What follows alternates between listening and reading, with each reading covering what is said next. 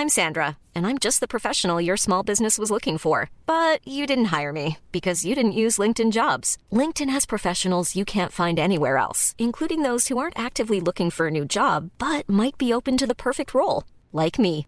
In a given month, over 70% of LinkedIn users don't visit other leading job sites. So if you're not looking on LinkedIn, you'll miss out on great candidates like Sandra. Start hiring professionals like a professional. Post your free job on linkedin.com/people today.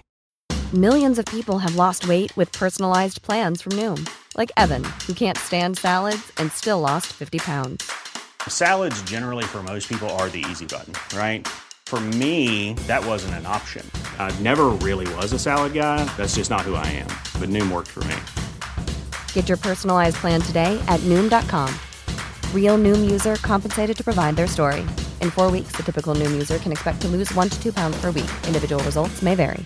Even when we're on a budget, we still deserve nice things. Quince is a place to scoop up stunning high-end goods for 50 to 80% less than similar brands. They have buttery soft cashmere sweaters starting at $50, luxurious Italian leather bags, and so much more. Plus, Quince only works with factories that use safe, ethical, and responsible manufacturing. Get the high-end goods you'll love without the high price tag with Quince. Go to quince.com/style for free shipping and 365-day returns.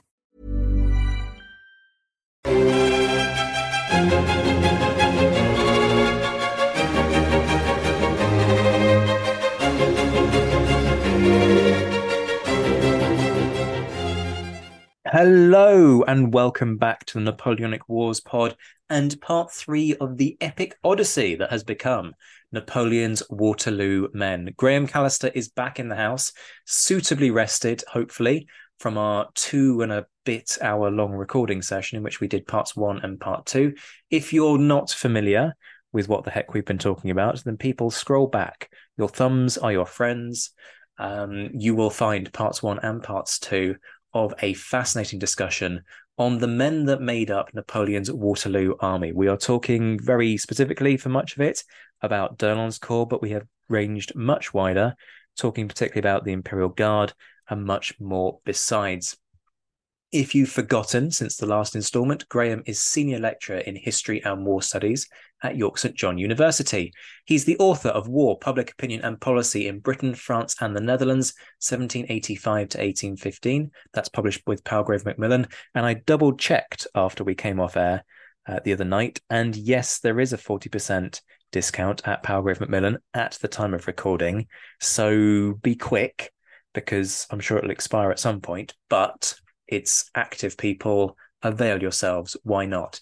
He's also co-author of Battle, Understanding Conflict from Hastings to Helmand, the best-selling title from Pen and Sword. Graham, great to see you. Are you feeling suitably was the first episode cathartic for you? Or did it just kind of build up a frustration that you need to rant more about the men in Napoleon's army during this period? Is it a cathartic experience, or is it just frustrating that you can't say everything that you want to say? Yeah, oh well, don't worry. Three episodes is more than enough for me to say everything I want. And this 3 or 4 hour session that we've got planned now will certainly allow me to say more. Absolutely, as long as my voice holds out. Only 3 to 4. I penciled in 12 hours. You know, we're going to record through the night. That was my plan. I think that sounds fair to me. Okay. See, the thing is, my listeners won't actually know whether or not I'm being serious about that, because it's the Napoleonic Wars pod and we don't do cutting the conversation short just for the sake of an arbitrary time limit. So last time we were talking about, I think we finished with the discussion of the location of the divisions within this echelon attack that d'Erlon carries out on the 18th of June.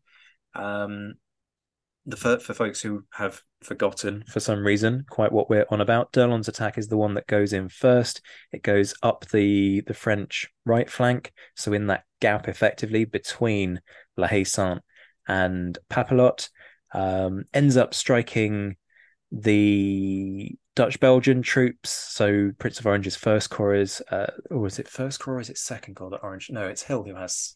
Yeah, he's Second Corps. First Corps. Okay, thank you. Yeah, Prince yes. of Orange is First Corps. It's It's Perponcher's division, Second Netherlands Division, and Thank you. Byland's brigade is in the line, and the Nassaus of Saxe-Flandre are holding Papelotte, Lehi, Smoing, the buildings around the far eastern part of the battlefield. Perfect. It's almost like you know what you're talking about. It's marvelous. So that's where we are, and then behind them, they're sort of propped up by what I call the Peninsular Division. We'll get there in just a moment. And we were saying that actually we don't really know whether next to First Division, which is the first one that goes in nearest La Haye-Saint, if you're looking at a map of the battlefield, we don't know whether Third or Second Division is actually alongside it, but we do know that Fourth Division is out on the right. So what we didn't get around to talking about is how First Division fares in terms of that attack. And the nub of it for me is, and I've always been a little bit confused by this. It feels as though part of it, some accounts suggest that part of it kind of gets sucked into a fight for La Haye-Saint, and yet it also manages to go all the way up to the ridge itself, because from what I understand, it's the guys in first, somebody within First Division is responsible for Picton's death. It's enlighten us, enlighten the stupidity of what I've just sort of waffled into the microphone. What happens? So when we're talking about an echelon attack, for anyone that doesn't know that, it basically means the divisions are attacking one after the other. So they're lined up from left to right, with First Division on the left, Fourth Division on the right. First Division marches off first, and then about 5 minutes later, the next one attacks. 5 minutes after that, the next one. So basically, there's this ripple effect of divisions hitting the Allied lines. That's the idea. And First Division is advancing basically down the main Brussels-Charleroi highway that goes through the middle of the battlefield. And they've got the highway to their left.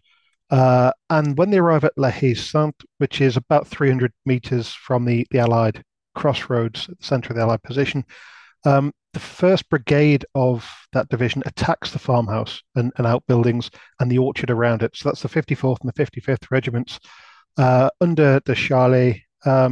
Charlet had taken over the brigade after Keogh became the divisional commander. So Charlet is just one of the colonels. And those two regiments attack the farmhouse, the orchard, which is held by the 2nd King's German Legion Light Battalion under Major Bering. The 28th and the 105th, which is Bourgeois' brigade, they continue on trying to hit the slope. So it's one of the brigades that continues. But for those who know the Waterloo battlefield, you've got British riflemen positioned in a sandpit and on a knoll just opposite, basically, La Haye-Saint. And that's a problem for this advancing brigade, because they can't get round this knoll. They can't go over the top, so they have to go round. So they veer slightly to their right and then kind of hook round this knoll. So that delays them slightly in their advance. But they hit the Allied ridge not far from the crossroads. To their right, there's two other divisions who kind of are coming through the valley, and Durett's division, the 4th, way off to the right, is kind of 15 minutes behind, so that doesn't really get anywhere near. And the other two divisions, about 200 yards between them, they catch up slightly with First Division because it's been delayed slightly. As you alluded to, there is some kind of debate as to whether Second Division really even gets there. Schmitz, who's a brigade commander who writes the report for the division, claims they kind of stayed further back. But the British accounts are that they all regiments in Kemp's brigade came up against French troops, so we can assume that the Second Division hit as well. And Second and Third Division also pretty much reached the ridgeline. Now, the first troops they come up against, aside from the riflemen and aside from the troops in La Haye-Saint, the first troops they come up against are Byland's brigade, a Netherlands brigade that's made up of 3 militia battalions, the 27th line and I think it's the 7th line. So a couple of regular regiments and then militia. And they've been pretty badly hit at Quatre Bras a couple of days earlier. About a quarter of their troops had become casualties or gone missing. They'd fought well, they'd fought hard. They'd been overrun, some of them, by cavalry. The 8th Militia and the 5th Militia especially are badly hit. So these guys have fought quite hard. They've also something that's often not mentioned. They had a midnight alarm. Between midnight and 2 in the morning, the sentries thought there was an attack coming, so the brigade was called out, stood to arms in the pouring rain overnight on the 17th. So they haven't slept much. They're tired. They're not as hungry as the French because the Prince of Orange did ensure that his men were fed. But these troops are not in much of a state. Um, they're fairly raw. They haven't been in action with their officers before, and when they see these columns coming, they open fire. They fight a delaying action, but they begin to give way. As we mentioned in the last episode, these columns have a huge weight behind them. They just keep coming. You take out one rank, there's 24 of them behind. And so the weight of those columns begins to push back the Netherlands brigade. British accounts are that they all fled. Some of them probably ran away, but most, I think, did a kind of fighting withdrawal that became a bit more ragged as it went further back. So the Allied ridgeline becomes somewhat denuded. On the right, by the crossroads, are 3 companies of riflemen in line of the 95th. Another 3 companies have been stationed further forward. They'd also run away. So, while we criticise the Netherlands troops, British riflemen also make a run for it because you don't stand up to several thousand angry Frenchmen coming towards you who aren't stopping. You make a run for it. So this is how the French arrive at the ridgeline. First Division, their second brigade under Bourgeois, comes first. Second Division is slightly further behind them, about 200 yards to their right, or their left, as the British would look at it, or as the Allies would look down the slope, and slightly further back. And Third Division, slightly further back again, another 200 yards off to the east. And suddenly there's nothing in the way of these 3 divisions coming up. Should we leave it there for dramatic effect, or do you want me to carry on? We could do. Should we end the podcast there and do a part 27 in due course? I will just say you're a brave guy to go after the 95th Rifles, because I still don't think that members of the 95th fan club have forgiven me for saying that the 95th aren't quite everything that they're cracked up to be in Sharp. But what I meant was that the 95th did a rapid realignment to the rear, advancing northwards to face the enemy better from a different position. Indeed. You might have managed to, fend off the hate mail. We shall see. But elegantly done. Okay, so it's nearly worked. That's the bottom line of this. And it's not as though they've been heavily engaged. And I'm not saying that to disparage against the Dutch-Belgian troops, or indeed the 95th Rifles for that matter. But I appreciate what you say, and I think it's important to emphasize they go through a hell of a lot at Quatre Bras, and I think the scale of what they experience at Quatre Bras is quite often missed. And again, we just kind of focus on this idea that, some Dutch Belgians just kind of hold the ground and then the British turn up and everything's sort of sorted. And that's not the case. It's not a rosy battle by any stretch of the imagination. But effectively, Napoleon's on the cusp of breaking the Allied line. He's almost there. And what's left is what I call the fail-safe. It's his Peninsular War division for me. I think all of the troops, all of the battalions are Peninsular War veteran units. Sure, there'll have been, a watering down of that because of the end of the war that doesn't end up being the end of the war, and recruitment of new troops and all the rest of that, of course, folks. But nonetheless, it's always struck me that he sticks them there as the plug to prop up that part of the battlefield, and then everything else goes into the other flank because that's where he's predominantly preoccupied.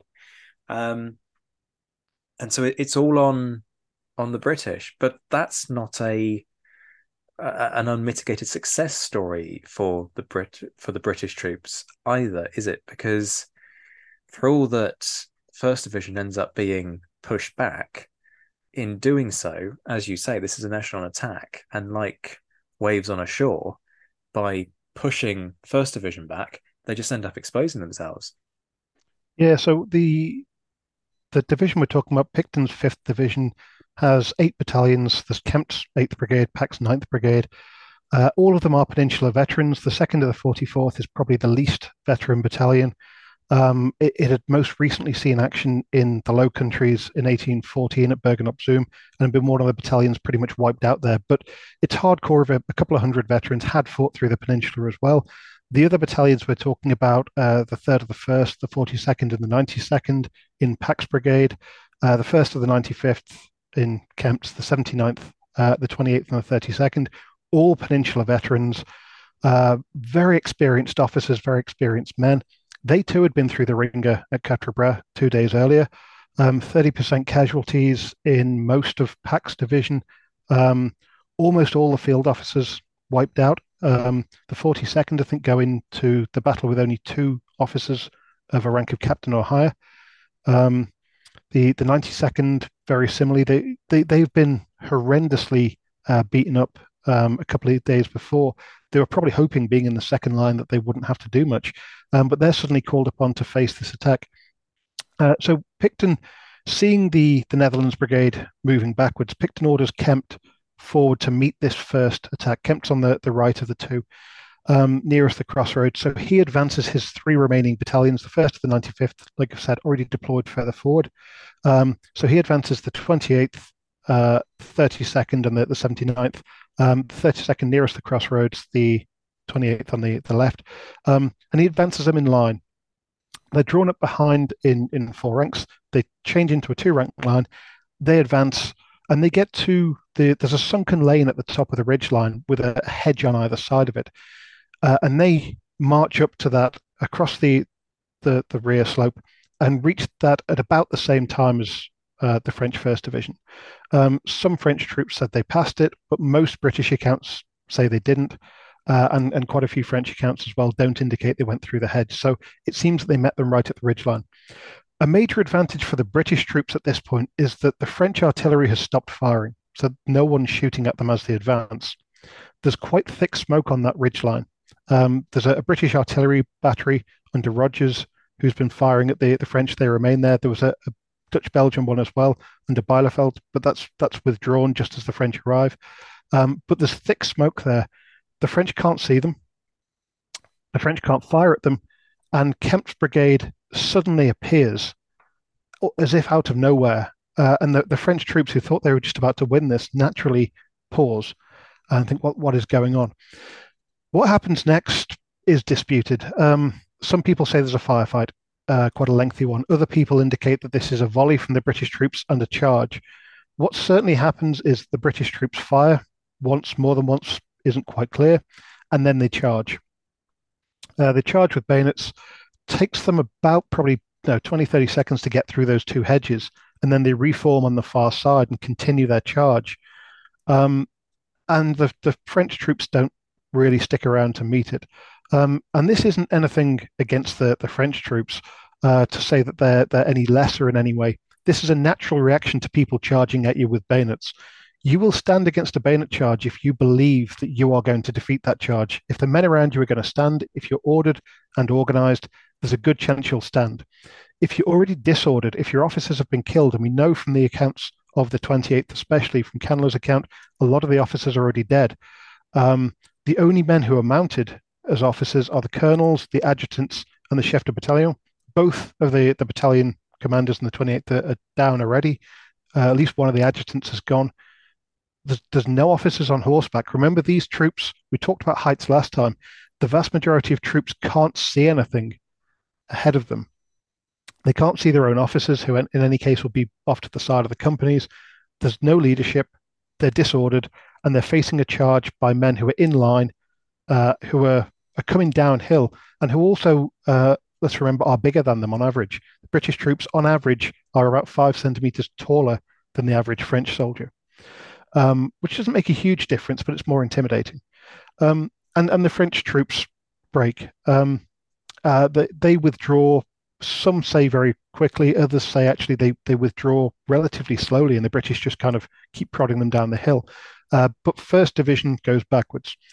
2nd Division has probably hit around where the 28th and the 79th are, as memoirs from British officers say that there are two columns that they face. So it's probably second division that they also push back, and they withdraw in better order. One of the accounts from second division in the French army does say that they were already further back and didn't actually meet the British infantry. But that is the account of the brigade commander of the rearmost brigade. So maybe he just didn't notice that in the smoke, the confusion, the chaos, that those foremost units did engage. But these two French divisions are basically pushed back slightly down the slope. The problem is then for Kempt that he's got 3 battalions in line who've charged, possibly with the 3 companies of the rifles. That's not entirely clear. But they've charged down the hill. They don't have loaded muskets. They're slightly out of order now. They're in better order than the charge would indicate. Most officers seem to kind of indicate that their men are still in hand. So they haven't kind of broken into a mass of angry soldiers, rampaging across the battlefield. But nonetheless, they're slightly out of alignment. They're not particularly well loaded. They're in 2 ranks. Now, the troops ahead of them are going backwards. That's all grand. But off to their right, so across the road, is a Cuirassier brigade who has just overrun a German battalion, the Lüneburg Field Battalion, who had been sent to try to relieve La Haye-Sainte. They've been overrun by Cuirassiers, who had then charged Alten's division, which was in square, and repulsed them. The Cuirassiers have reformed and are now on the flank of this disordered British brigade. On the other flank, 3rd Division suddenly appear, still going for the ridgeline. So Kempt is outflanked on both sides. He's got 3 very shrunken battalions who are not in any particular order. Picton may or may not be dead at this point. Again, this is one of these things, very, very different accounts. There is one account which very positively says he was killed by Kempt's brigade because the officer in question remembers the body being plundered by soldiers of the 28th. So fine, that's by Kempt's brigade. Officers of the 92nd in Pack's brigade positively remember Picton giving them the order to charge later. So this is... Okay, that's odd. Of course, the memorial is almost at the crossroads. It's 100 meters or so from probably even less than that, even from the crossroads itself. And I believe I should know this because I was there just the other week, but I believe it states quite positively, here is the spot. Mm-hmm. As with everything, as with Ponsonby's death, the death of the big men on the battlefield, a lot of it is uncertain. Exact positions, even the position of the Grand Battery on the French side is totally uncertain. Some people say it was on the intermediate ridge. Yeah. The battery commander actually says it's on the rear ridge, as do all the French accounts. So I'm sticking with that. I had a full-blown, not argument, but debate with a guy that I was guiding out there. Yes, I am referring to you, Todd, about what the sources say in terms of where the Grand Battery is versus when you look at the battlefield, what you might think you would do in terms of deployment. So, I mean, this starts with Seaborn, who argues that they're on the forward ridge because British cavalry do charge them on that forward ridge at some point in the battle. And there were some guns there at some point. And since Seaborn, others, Mark Adkin, John Hussey, they've suggested that this intermediate ridge is where the Grand Battery set up, but it's not long enough. The French accounts don't say they did it at all. It would be nuts to advance your artillery without any covering troops to within 600 yards of the Allied positions over uncertain ground before you're doing anything. Thank you. There you go, Todd. That is exactly what I told you. And Dessalles, who is he's the artillery commander of First Corps. His memoirs, while badly written and a bit confused, they explicitly state that it's on the rear ridge. First Corps' diary says it's on the rear ridge. But as the attack goes in, several batteries follow the infantry divisions. And so by the time we're talking about where Kempt has charged 1st and 2nd Division, pushed them back, there are guns setting up on that intermediate ridge now. But the Grand Battery was further back. But Picton's death is another of these things. Accounts differ. But possibly he's been killed. The troops wouldn't have noticed. None of them really pay any attention. None of them mention it in their memoirs as a big moment of peril. But Kempt is probably trying to take over the division if Picton's dead. If not, he's trying to rally his troops. The British are not in a good position here. The British division, no, their Dutch and Belgian allies are still trying to rally to the rear. They can't help. Their artillery battery has just been withdrawn. Rogers has been told to pull back from the ridgeline. Wynyates has yet to be brought forward. They're outflanked on both sides. Third Division is still going strong. The French Third Division coming up with Fourth Division in echelon 200 yards further out towards Papelotte. And ahead of them is just two Hanoverian Landwehr brigades who are in a giant 8 battalion strong square for reasons unknown. I suspect because they'd been attacked by cavalry at Quatre Bras and the troops were maybe nervous, but they form a horrifically large target that the French artillery fortunately ignores almost entirely. But they're in no position to meet an infantry attack. This is not looking good, even though this first counterattack has been successful. If the French hold their nerve here, if they rally first and second divisions, now they can push back and Kempt can be overrun. So, of course, what the British do have in reserve is another brigade of infantry, Pax Brigade. Again, accounts of this differ. Some people say that only the 92nd engaged. Others say that the 3rd of the 1st and the 2nd of the 44th are ordered to plug the gap, and they fall back ahead of 3rd Division.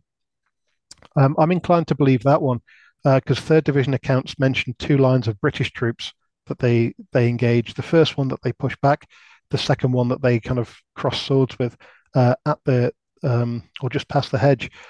So 2 British battalions at least to push back. The 42nd is pretty much stuck behind the retreating Dutch Belgians and can't get forward in time. So the 92nd is ordered in no uncertain terms by Pack to move forward. There's the famous line that almost everyone says, now everyone is broken in front of you.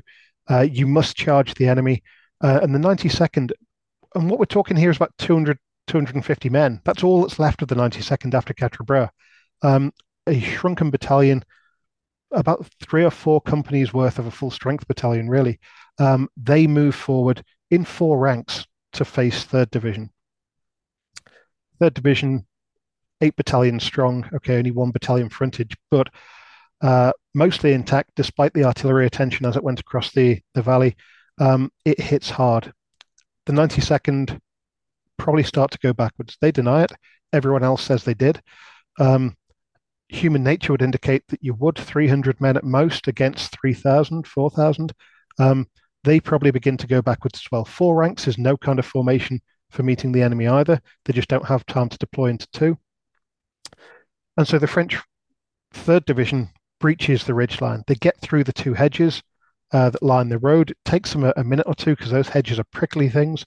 We know from the 42nd who complained that they got under their kilts and scratched their legs. These are quite unpleasant. Yeah, it's Sergeant Anton of the 42nd.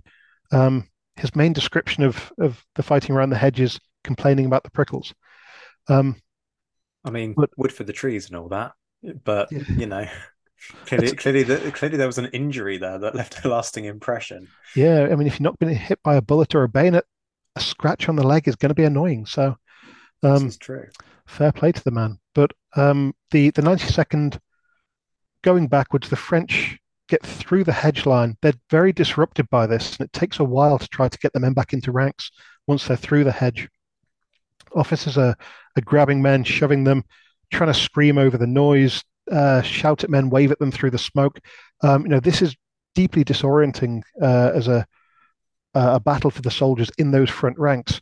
And their officers are desperately trying to get them in order, because if they can, there is nothing ahead of them. The Allied infantry is gone. If they can get them in order, they will outflank Kempt's brigade. They could overthrow this entire part of Wellington's line.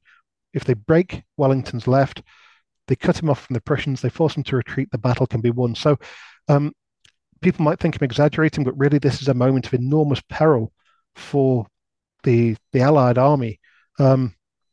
If they don't respond to this move, the battle's lost.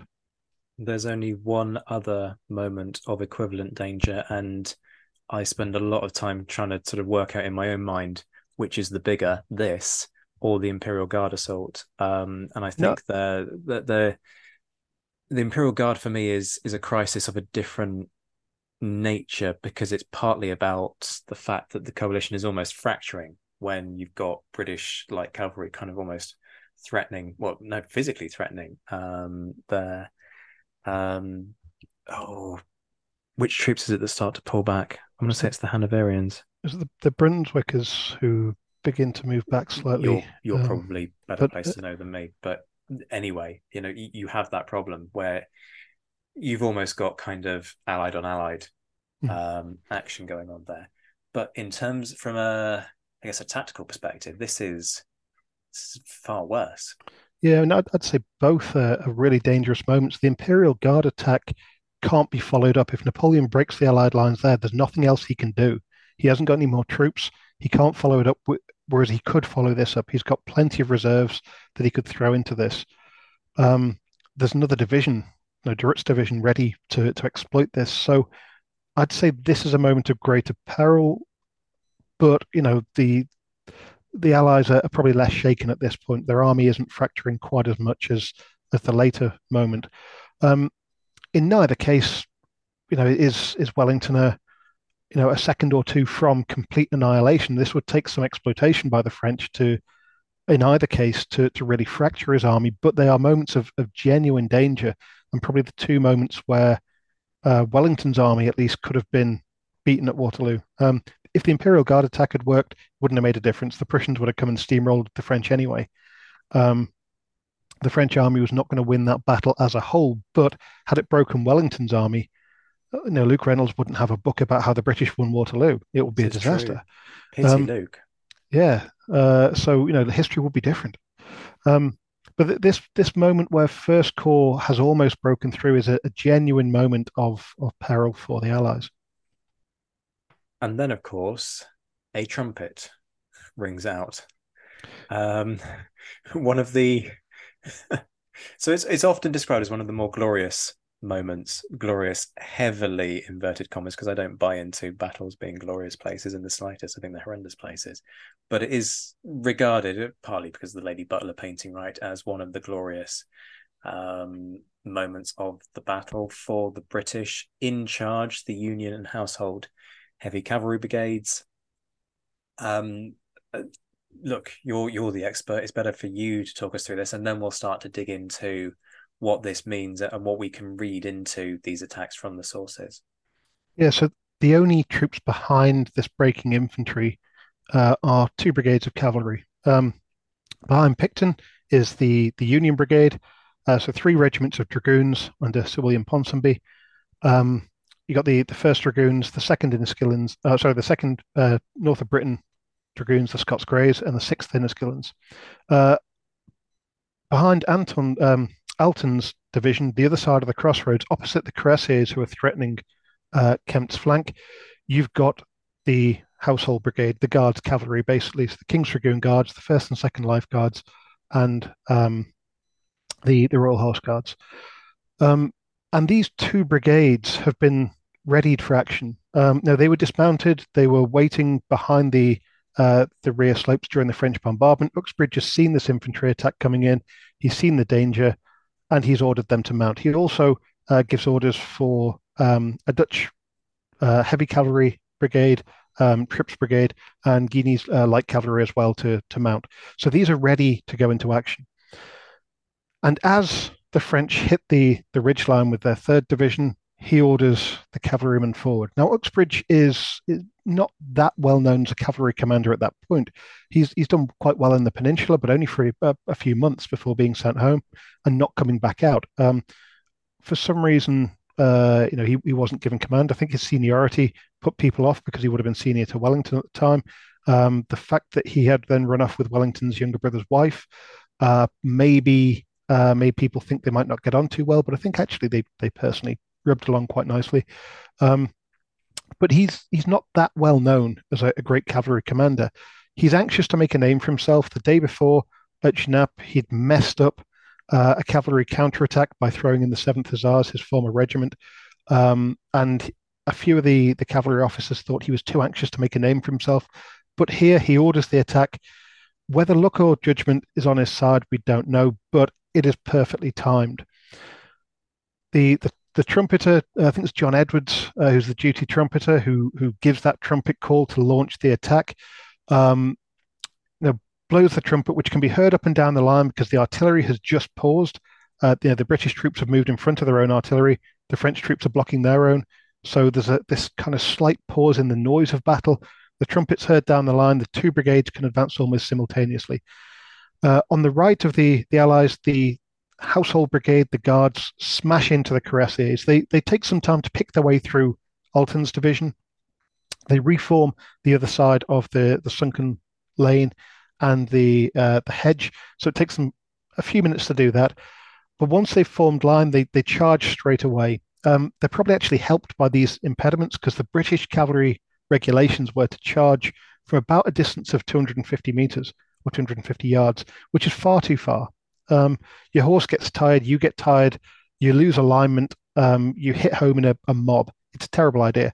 What they have to do here is charge from about 100 yards, so they probably don't get up to more than a canter, but they hit the French cuirassiers in line, and they hit them with bigger horses. The British have a disadvantage of not being armored, having worse swords.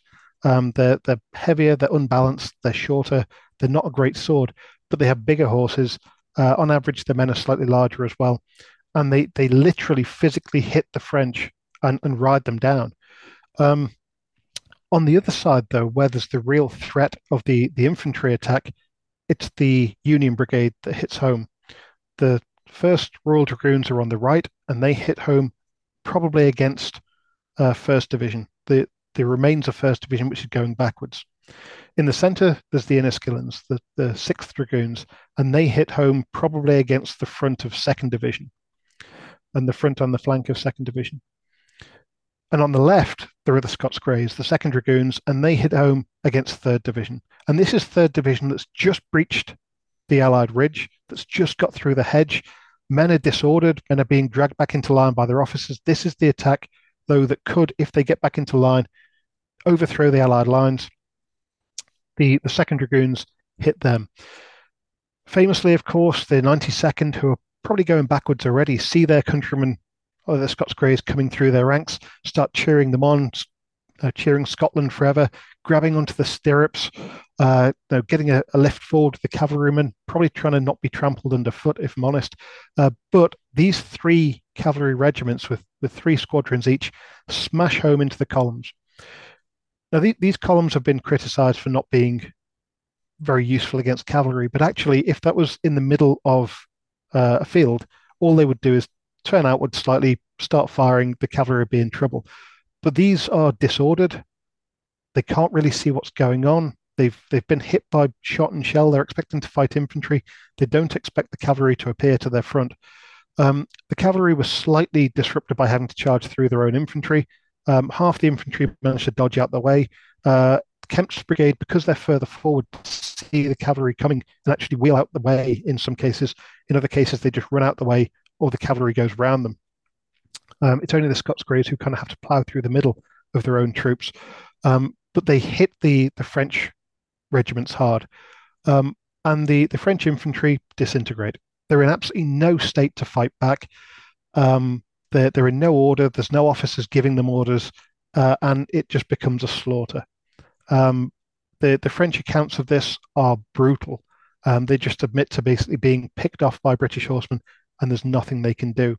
And from this moment being the moment of peril in the battle, probably within 2 or 3 minutes, it is turned into an utter rout of at least 2 divisions, probably all 3. 2nd Division claims not to have been routed that much, but at least 2 of them are completely thrown back. 4th Division, seeing this, it's a couple of 100 yards further back across the valley. They just stop. They're not going to continue on. And the attack stalls entirely.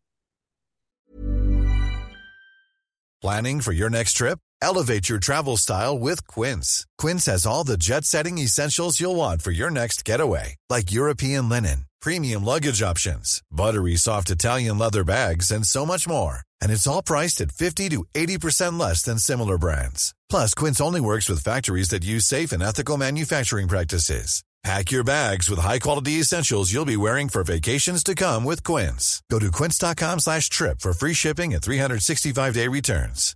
Hey, Dave. Yeah, Randy. Since we founded Bombas, we've always said our socks, underwear, and T-shirts are super soft. Any new ideas? Maybe sublimely soft. Or disgustingly cozy? Wait, what? I got it. Bombas. Absurdly comfortable essentials for yourself and for those facing homelessness. Because one purchased equals one donated. Wow, did we just write an ad? Yes. Bombas. Big comfort for everyone. Go to bombas.com/ACAST and use code ACAST for 20% off your first purchase. So you pointed to it there. There's a lot of debate about who is and isn't affected and all the rest of it. So I do want to move on to talk about wounds and what you found in that regard, because that has the potential to shed some light on that debate.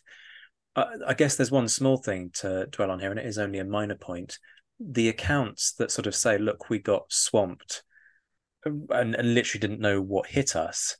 Actually, from what you're saying, that's pretty much accurate. It seems to tally with everything that you found in this regard. You know, whether they're third division pushing through a hedge, or whether it's first division that's still kind of pulling itself back and it's trying to work out what the heck it's going to do next. They do just get mobbed. Yeah, and it's not necessarily a rhetorical device just saying we didn't see the horsemen coming. 1,500 heavy, large horsemen you should see coming towards you. But if you're in that situation where there's a huge amount of smoke, there's disorder, and let's remember that height differential. Men in the rear ranks cannot see anything anyway. It is entirely plausible that these horsemen literally just appear to your front, giving you seconds to react, probably a few seconds of frozen fear, and then they're in amongst you. And so the horsemen appearing from nowhere don't give the French any time to rally, and do just begin to slash away. The rear ranks begin to run. The front ranks try to fight as best they can. They can't outrun the horses, though. The ground is heavy going. The horses do get a bit tired, but the men also struggle across that ground, and these regiments are ridden down. So let's move on to talk about the wounds. It is inevitably a gruesome topic, but we're not going to be kind of gratuitous in how we discuss this. There are certain things that you would expect, right? So you'd expect third division to predominantly be looking at saber wounds. You'd expect first division to have a mixture of bullet wounds and saber wounds, maybe some bayonet wounds thrown in there as well. Is that kind of what you found? And then we'll sort of talk about differentials within that in a sec. Yeah, I mean, it's a gruesome topic, so I hesitate to say it's frustrating not to find things in the records, because someone being sabred is probably more frustrating. But there isn't that much in the records. There's for each regiment, they record that all the men who were lost in Waterloo in some way, but not necessarily how. Some are more complete than others. The 19th line, for example, gives a far larger number of killed and wounded, about 263 in total. But other regiments record almost everyone as lost, presumed prisoner of war, because they don't know if they're killed, wounded, missing. They don't know what happened to them. Where we do have records of wounds, there's maybe only 40 or 50 per regiment. Most of them are shot, and I suspect that's because most wounded men who have wounds recorded withdrew with the army, or were taken back to the rear, and their case was seen by a doctor. But we do see maybe more men in regiments like the 105th, the 45th, the regiments you'd expect that we know were ridden down, being hit by saber wounds. Quite interestingly, second division, there's very few. There are a few, but very few compared to gunshot wounds. So that's partly probably because the records don't really record things. So in the 19th, of the 263 men recorded as killed or wounded, only one says how it happened. So we don't know how the other men were wounded. And the 19th would have been at the front of that column, because it seems that all the second brigades went first. So it may well be that a lot were sabred, but of those who are recorded, there's not many saber wounds noted. First and third division a bit more, but most of the wounds are gunshot wounds. So it's frustratingly difficult to tell exactly when in the battle they're wounded, and exactly kind of how heavily the battalions were engaged. Just playing devil's advocate for a second, is there something to read into that about survivability? I.e., if somebody's, I'm just thinking here about the British heavy cavalry saber is a sort of yard-long meat cleaver. It's not a delicate weapon by any stretch of the imagination. It is designed to come smacking down on top of your head, or if you're going to raise an arm, it's probably going to shatter your arm and do much worse besides, which creates huge trauma wounds that become harder to survive. Is there perhaps something to read into that, or is this purely speculation? I think that's fair. I mean, looking at previous wounds, which the records do give us a huge amount of information on things that people have survived, about two-thirds of them are gunshot wounds, only 10% are by saber. And only about 7% by cannon fire. And that's things that we know that people survived because they've been wounded previously and they're still in the registers in 1815. So we can expect that same kind of thing. Most saber wounds would have left bad injuries. If you're hit in the head, you may well survive it, but you'll probably be knocked unconscious. You may have your head laid open. You're probably not going to withdraw to your own lines. This is especially the case as accounts on both sides say that cavalrymen of both sides targeted the wounded. So as much as men who were running off with their muskets still in hands, the wounded were also stabbed on the floor, sabred, slashed at. And so if you've been hit, you're probably not going to get up and start to try to walk away, or if you do, you may well get sabred again. So a lot of those men would have stayed lying on the kind of slopes of the Allied Ridge, essentially, and their comrades would have had no idea what happened to them.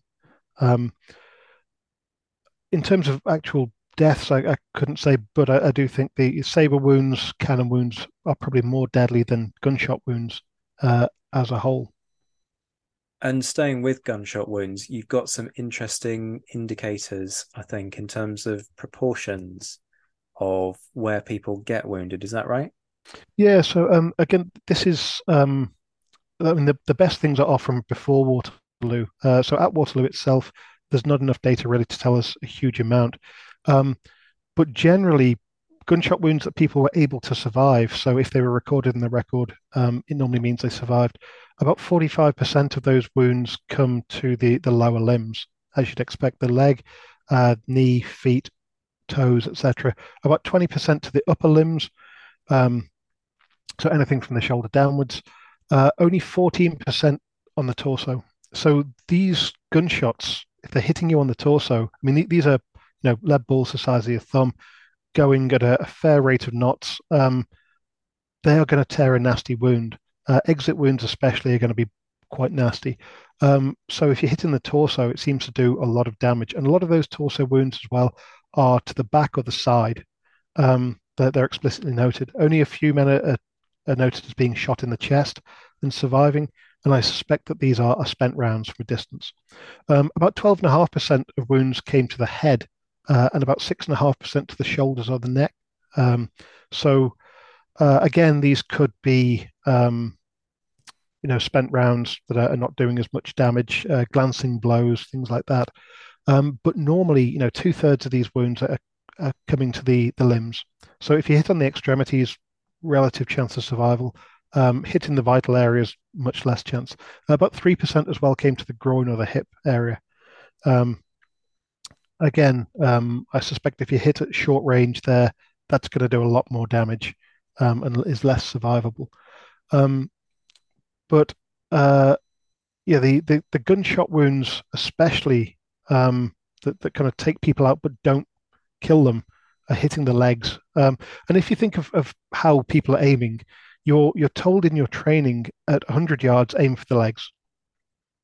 200 yards, aim for the torso. 300 yards, aim for the head. 400, aim a couple of feet above the head. Just because of the trajectory of the bullet. And people did aim. Now, as much as we like to say these are inaccurate muskets and people aren't crack shots, etc., which is true. They are fairly inaccurate. They were still taught to aim. And if you're aiming low, if the bullet does happen to kick up, then yeah, it might hit them in the chest, but it may also just fire straight at their knee. So it kind of makes sense. A lot of people are hitting the lower limbs. Okey-doke. There's a lot for us to sort of digest there, I guess. I know that there are some curious little instances that you came across and sort of freak chances, but I'm going to deliberately save that for the book, because people, when the book does land, and yes, there is a book incoming from Graham on this that you will need to buy, then you'll need to read it to learn the secrets there. We can't give you everything, even if we are going to give you 3 hours of podcasting content for your enjoyment. There's one more aspect of the battle that I want to touch on, and it's quite simply to just say that for all that we regard, quite rightly, the charge of the Union Brigade as having shattered d'Erlon's corps, that's not quite the end of it, because it gives the implication that now the entirety of d'Erlon's men either vaporize or run away, which isn't fair, and it's also not accurate. And whilst some do end up deciding that's quite enough for me, thank you, you can see why, they end up being pushed back against the Allied line right I say right at the end of the battle, that's an exaggeration in itself, but in that final phase of the battle, Napoleon is exerting pressure on the entire Allied line, and so d'Erlon's corps uses the rest of the day to regroup, and then they are sent in again, aren't they? Yeah, absolutely. And there's an indication that 2nd and 4th Division are less hit by this cavalry charge because they're sent in sooner. So 4th Division is sent against the far left of the Allied army, the far right of the French, against Saxe-Weimar's brigade to take Papelotte-La Haye.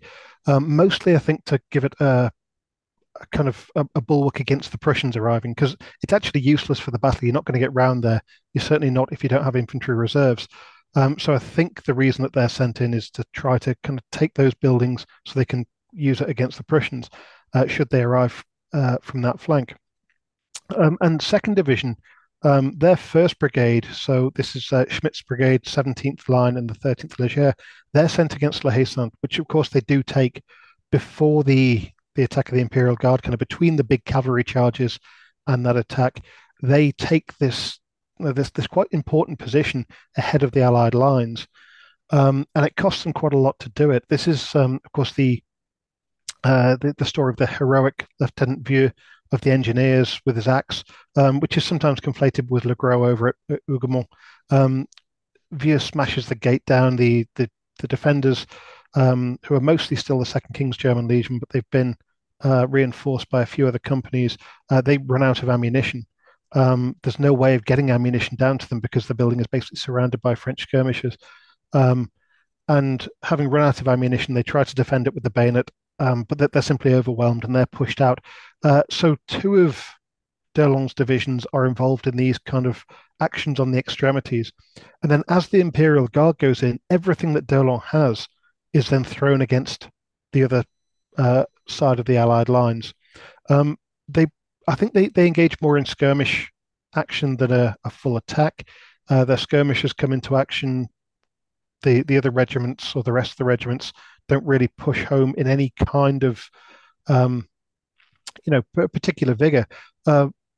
But also this adds some peril to this Imperial Guard moment, because it's not just one part of the Allied line that's threatened. The rest is being pinned in place. It's not like Wellington can just then call upon his left wing and concentrate them all on one part of the battlefield. They're being pinned in place.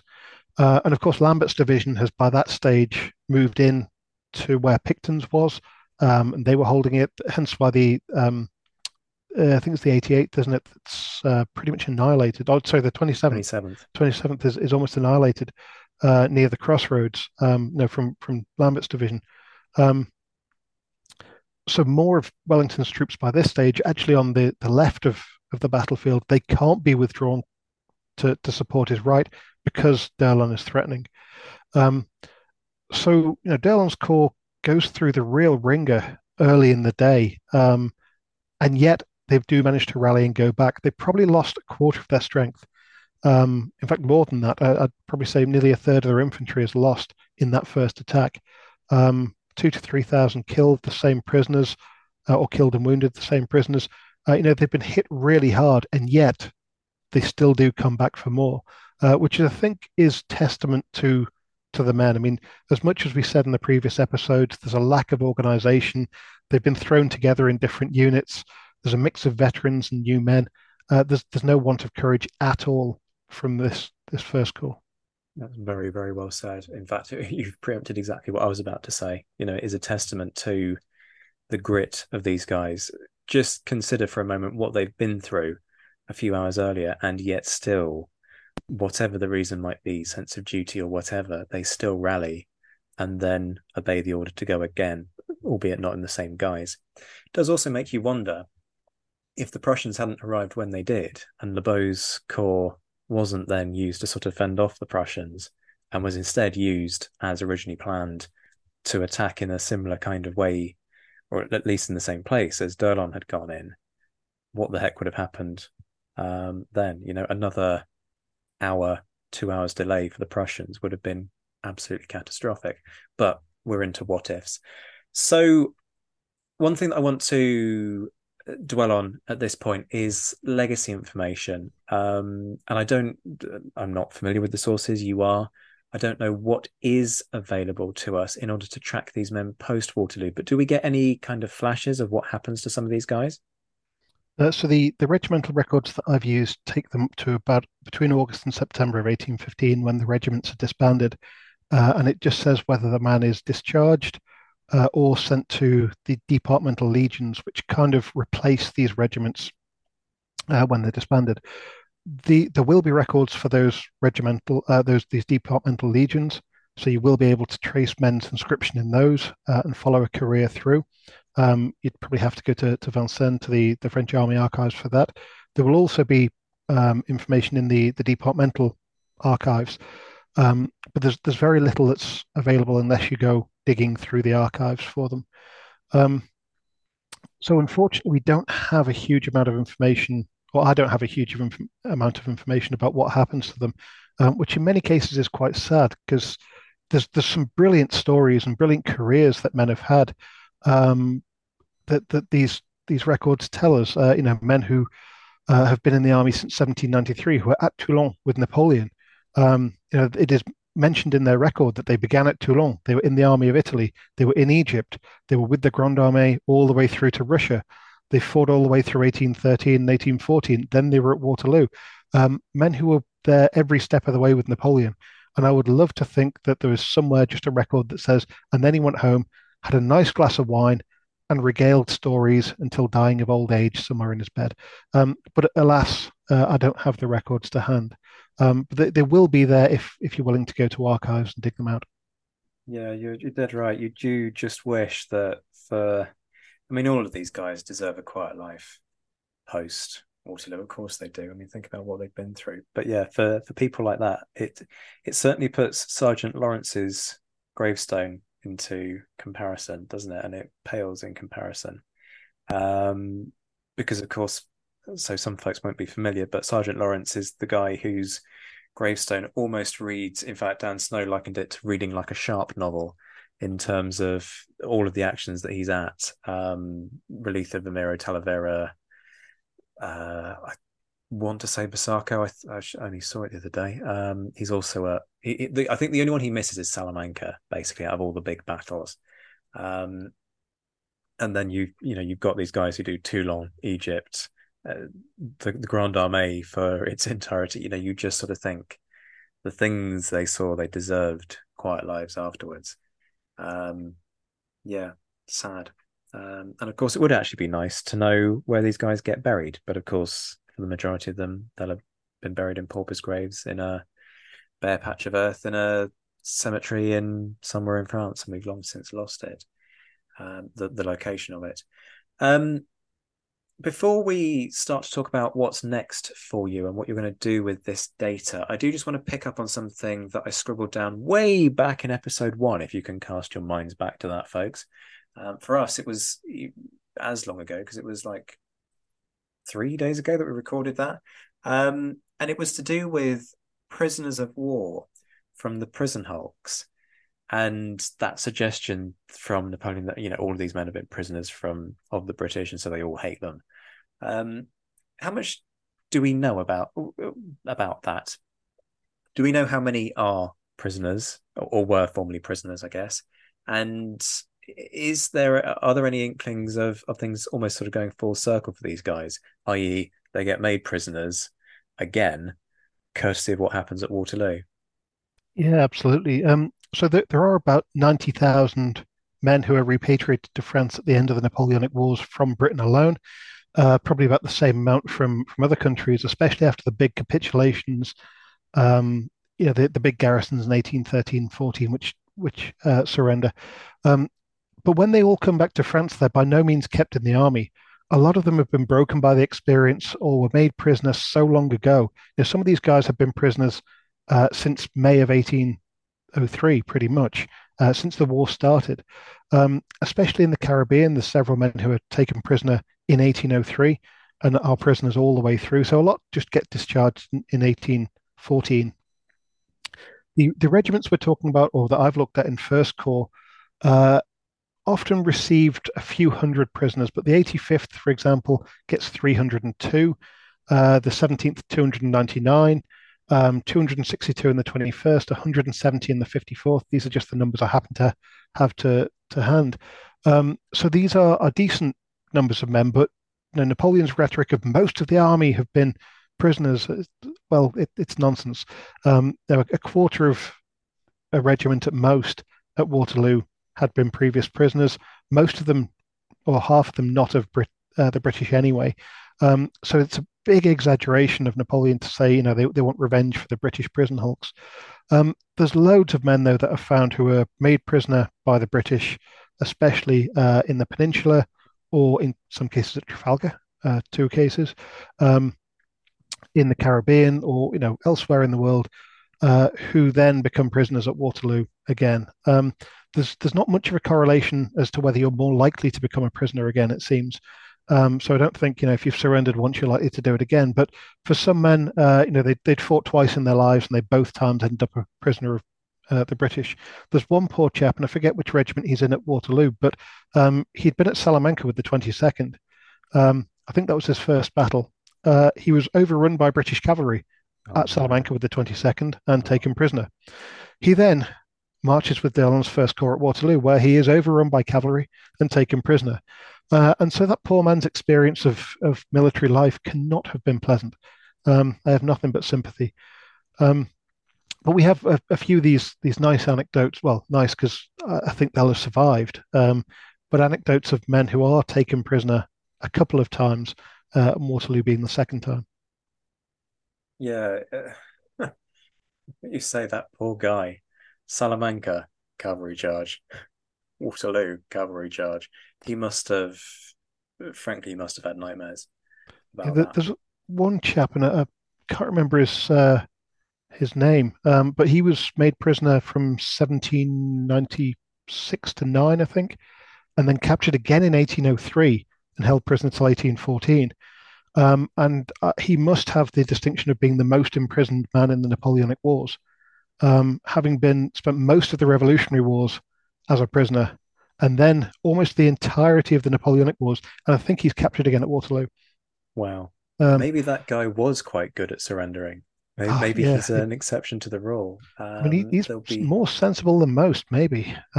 So I'll just sit this one out. Thanks, guys. Take me prisoner. Do they get paid for their time as POWs? I don't believe so. I think that the French government, or the government that they kind of belong to, normally sends supplies, money, kind of provides something for them, I think. But I know the British government complain that it's costing too much to keep the prisoners, because they have to kind of pay for their upkeep. But I don't think they're sent money or kind of given back pay either for being a prisoner of war. Napoleon also doesn't give back pay to his own soldiers for not being prisoners. So there is that. Yeah, otherwise it would be quite a good little scheme, wouldn't it? Tell you what, lads, if you've had enough of army life, just go surrender. And, you'll just sit it out comfortably in a prison hulk that's rancid, quite frankly. So if you survive the disease, then you come back home and you get a nice lump of back pay, settle down, buy yourself a freehold, and start a family, sort of thing. Yeah, probably not quite the genius scheme that I thought it might have been. You can imagine the guys who'd fought all the way through the war, though, seeing these guys who'd surrendered after the first battle coming back and being given a huge lump sum and buying a pub somewhere. I mean, people were annoyed enough about the Waterloo medal. You can imagine how they'd have kicked off about this. Too right. Too right. Okay. So I guess the big question is what happens next with all of this? And I mean that in a few kind of strands. What are you planning to do with it all? Obviously, you're writing a book, so let us know the plans on that. But are you going to expand this outwards? Have you sort of reached saturation point with these guys and, now you are done? Or are you planning to do the same thing for other units? I know we've talked about how you actually have some data for the Imperial Guard and for other units you've covered much more than just Durlon's Corps. And I guess also, is there anything else that we can extract from this data? Yeah, at the moment, I've got my next project is about conscription, so I'll be using the records a bit to look at conscription, when men join, what they do, etc. But I'd like to revisit these in a lot more depth, do some longitudinal studies of a regiment from 1803 to 1815, looking at changing patterns of recruitment, ages, professions, possibly longevity. Looking at changes maybe in the average height of soldiers, does that change across the period? Now, using these big data sets, we can get tens of thousands of bits of data from this. I'd also like to look at things like promotion. Were men from certain departments promoted more? We know that literacy was important. We know that some departments have better literacy. So were men from certain departments promoted more? Were they promoted faster? Is there a link between health and height? And different departments there. So there's a huge amount of things to do with this data that has nothing to do with the actual fighting that I'd like to play with. Finding a bit of time to do it and maybe finding something more sophisticated than my brute force approach of just using Excel spreadsheets and then using the calculate function. But I think there's a huge amount of social history basically we can get out of this as well. Looking at professions, comparing men's professions to army careers. Is there any kind of pattern there, not just in one or two examples, but across thousands of examples that we have? All of this, I think, can give us some quite exciting data. So if anyone else fancies doing any of these projects, feel free, because there's a huge amount of data out there, and it would be really interesting to get answers to some of these questions. Well, for a long time, we've been calling for a French equivalent of Ed Coss's book, All for the King's Shilling.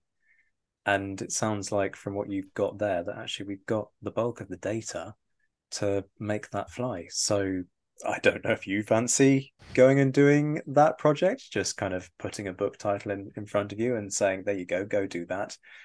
Not like you haven't got enough to be doing. But equally, if there is an ambitious master's student out there who's listening to this thinking, yeah, I could potentially do that for a doctorate, well, now you know who to talk to. Yeah, all for Napoleon's Frank. There you go. Got you the title. Go. But I mean, yeah, if someone does speak French, if someone can pick up the handwriting, which is not always easy, but you get there, as with anything, a bit of practice. Seriously, if you're thinking of a doctorate, these are brilliant resources to use. And the real bonus is that French archives are exceptionally handy with putting stuff online and making it accessible, and are really, really user friendly. I've heard some horror stories, of course, from archives, but I've always found French archives to be absolutely superb. And the staff, as long as you admit that you're a stupid Englishman and that they know more than you, they are enormously helpful. So I would encourage anyone who's got an interest in this really to have a look at these registers, because they are truly superb as a resource. And the book is in the pipeline, I gather. Are we able to hear any details about when we might expect it? Add it to Christmas wish lists. Got there in the end. It's with the publisher and the copy editor, so in a few months, possibly not for Christmas, but maybe for Valentine's Day. Seriously, no, buy someone this as a Valentine's present. They will never ask you for another gift again. They might not speak to you again, but And it depends what you want your experience to be on Valentine's Day, doesn't it? But we do have a predominantly male audience on this show, I must say, to the tune of about 89%. But just a sort of forewarning, folks, if you're planning to get this for a loved one, just make sure that they're not going to then smack you over the head with it and ask what the hell you were thinking, because that will rather ruin the mood of whatever you plan to do come Valentine's Day next year. One final one from me. It's an incredible, and I mean that very honestly and genuinely, an incredible resource that you've put together here. Obviously, like with me and my court martial stuff, you're going to want to hold on to it for a bit until you're done with it. But are there any plans to share this information online, and how might that work? I don't have any plans at the moment, but this is more due to time and funding rather than reluctance to share information. If anyone wants any of the information, I'm happy to give them some. It's currently in my own note form, which also makes it inaccessible to a lot of people because you won't know what the hell I'm talking about with things. But if I could get funding for it or the time to put it in an order, I'd put it online. But I'd also say that a lot of the stuff is online already in its rawest form. You do have the images. It's not in a spreadsheet or anything, but people can still access it. But unfortunately, at the moment, I don't have plans to make it more widely accessible. Somebody needs to throw some money at you to make it happen, and buy you some time off of work to actually find the time to do that. But if anyone really does want this data and wants to use it, just drop me an email, and I'll be able to. Well, I'll try to help in any case. Fantastic, Graham. It's been an odyssey of a recording. I don't think we've ever had a single interview go to 3 and however many bit of an hour. So about 3.25 hours worth of recording. It's been an absolute joy. There's been so much in terms of fascinating revelations. I know the listeners are going to have loved it. Thank you for taking the time to share it all with us, and I'm sure we'll have you back on the show when the book is out to discuss other bits and pieces in due course. Oh, thanks very much, and thanks for listening to me. Much love to all of you, my loyal Patreon supporters. But folks, remember what I said at the start of this show. The exclusive content comes to an end this month, and I'll be suspending the Marshal, Emperor, and Legion de Scholar tiers. So please check the previous exclusive episode, which went into detail on what you need to do. If you are due to be charged between now and the 25th of September for the Marshal, Emperor, and Legion de Scholar tiers, you need to change your tier so that you aren't charged for perks that simply won't exist come the 25th of September. If you only subscribe for the exclusive content, you need to suspend your subscription on Patreon and/or Spotify. Shout outs to my mentioned in Dispatches patrons: Rob Griffith, Brendan Teeling, Beatrice de Graaf, Lynn Dawson, Lucy Tatner, Jim Deary, Josh Keeney, Colin Fieldhouse, Stephen Colson, Jim Getz, Jeff Maple, Ed Koss, Indiana Fats, Hugh Brennan, Alistair Campbell-Grieve, Andy Meeking, Mark Anscombe, Bruins Girl, Mark Trowbridge, Miles Reedy, Nick Overland, Graham Goodwin, Rachel Stark, Chris Pramas, Anthony Gumbau, Andrew Wright, Anonymous American, Martin Pisani, Sam Gurman, Robin Brasher, Hospitaller, James Fluick, Natasha Hobday, Roger O'Donnell, Rod Schwager, Chris Kimball, Gary Dennis, Ted Andrews, David Malinsky, Stephen Gillen, Richard Anderson, Arthur Forgy, Reto the Sci-Fi Fan, Adam Green, Timothy Day, Sam Moore, Stephen Flanagan, Wyatt Pollock, Ulrich Decado, David Graylick, Armin Darban, Rob Coughlin, Noah Fink, Carol Dixon-Smith, and Paul Geshek. The Admirals: David Priest, Graham Callister, Mark Duckers, Michael Guest, John Haynes, Stephen Ashworth, Kate Woolcombe, Steve Carter, and Clemens. The Marshals: Rory Muir, Ger Brown, Matt Bone, Colin Zimmerman, Ryan Diamond, Sean Sullivan, Keys Bishop, and Charles McKay. The Emperors: Graham Swidenbank, JC Kaiser, and Bob Burnham, all of whom, of course, are about to be forced to abdicate. And last but by no means least, the Legion de Scholars: Dan Hazelwood, David Maxwell, Liam Telfer, and Todd and Laird Campbell. And I'm Zach White. This has been the Napoleonic Wars Pod. Take care of yourselves, my friends. Stay well, stay safe, and as always, thank you for listening.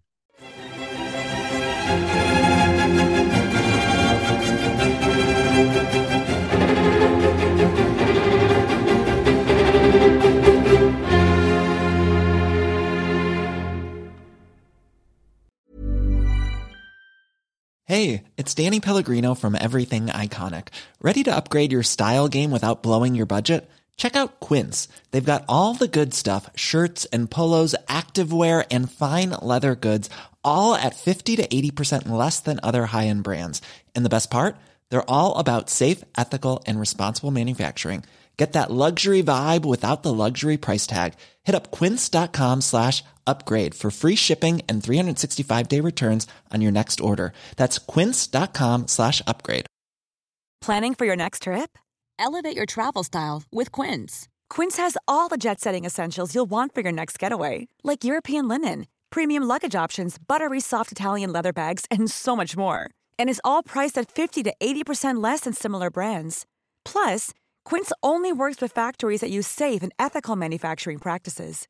Pack your bags with high-quality essentials you'll be wearing for vacations to come with Quince. Go to quince.com/pack for free shipping and 365-day returns.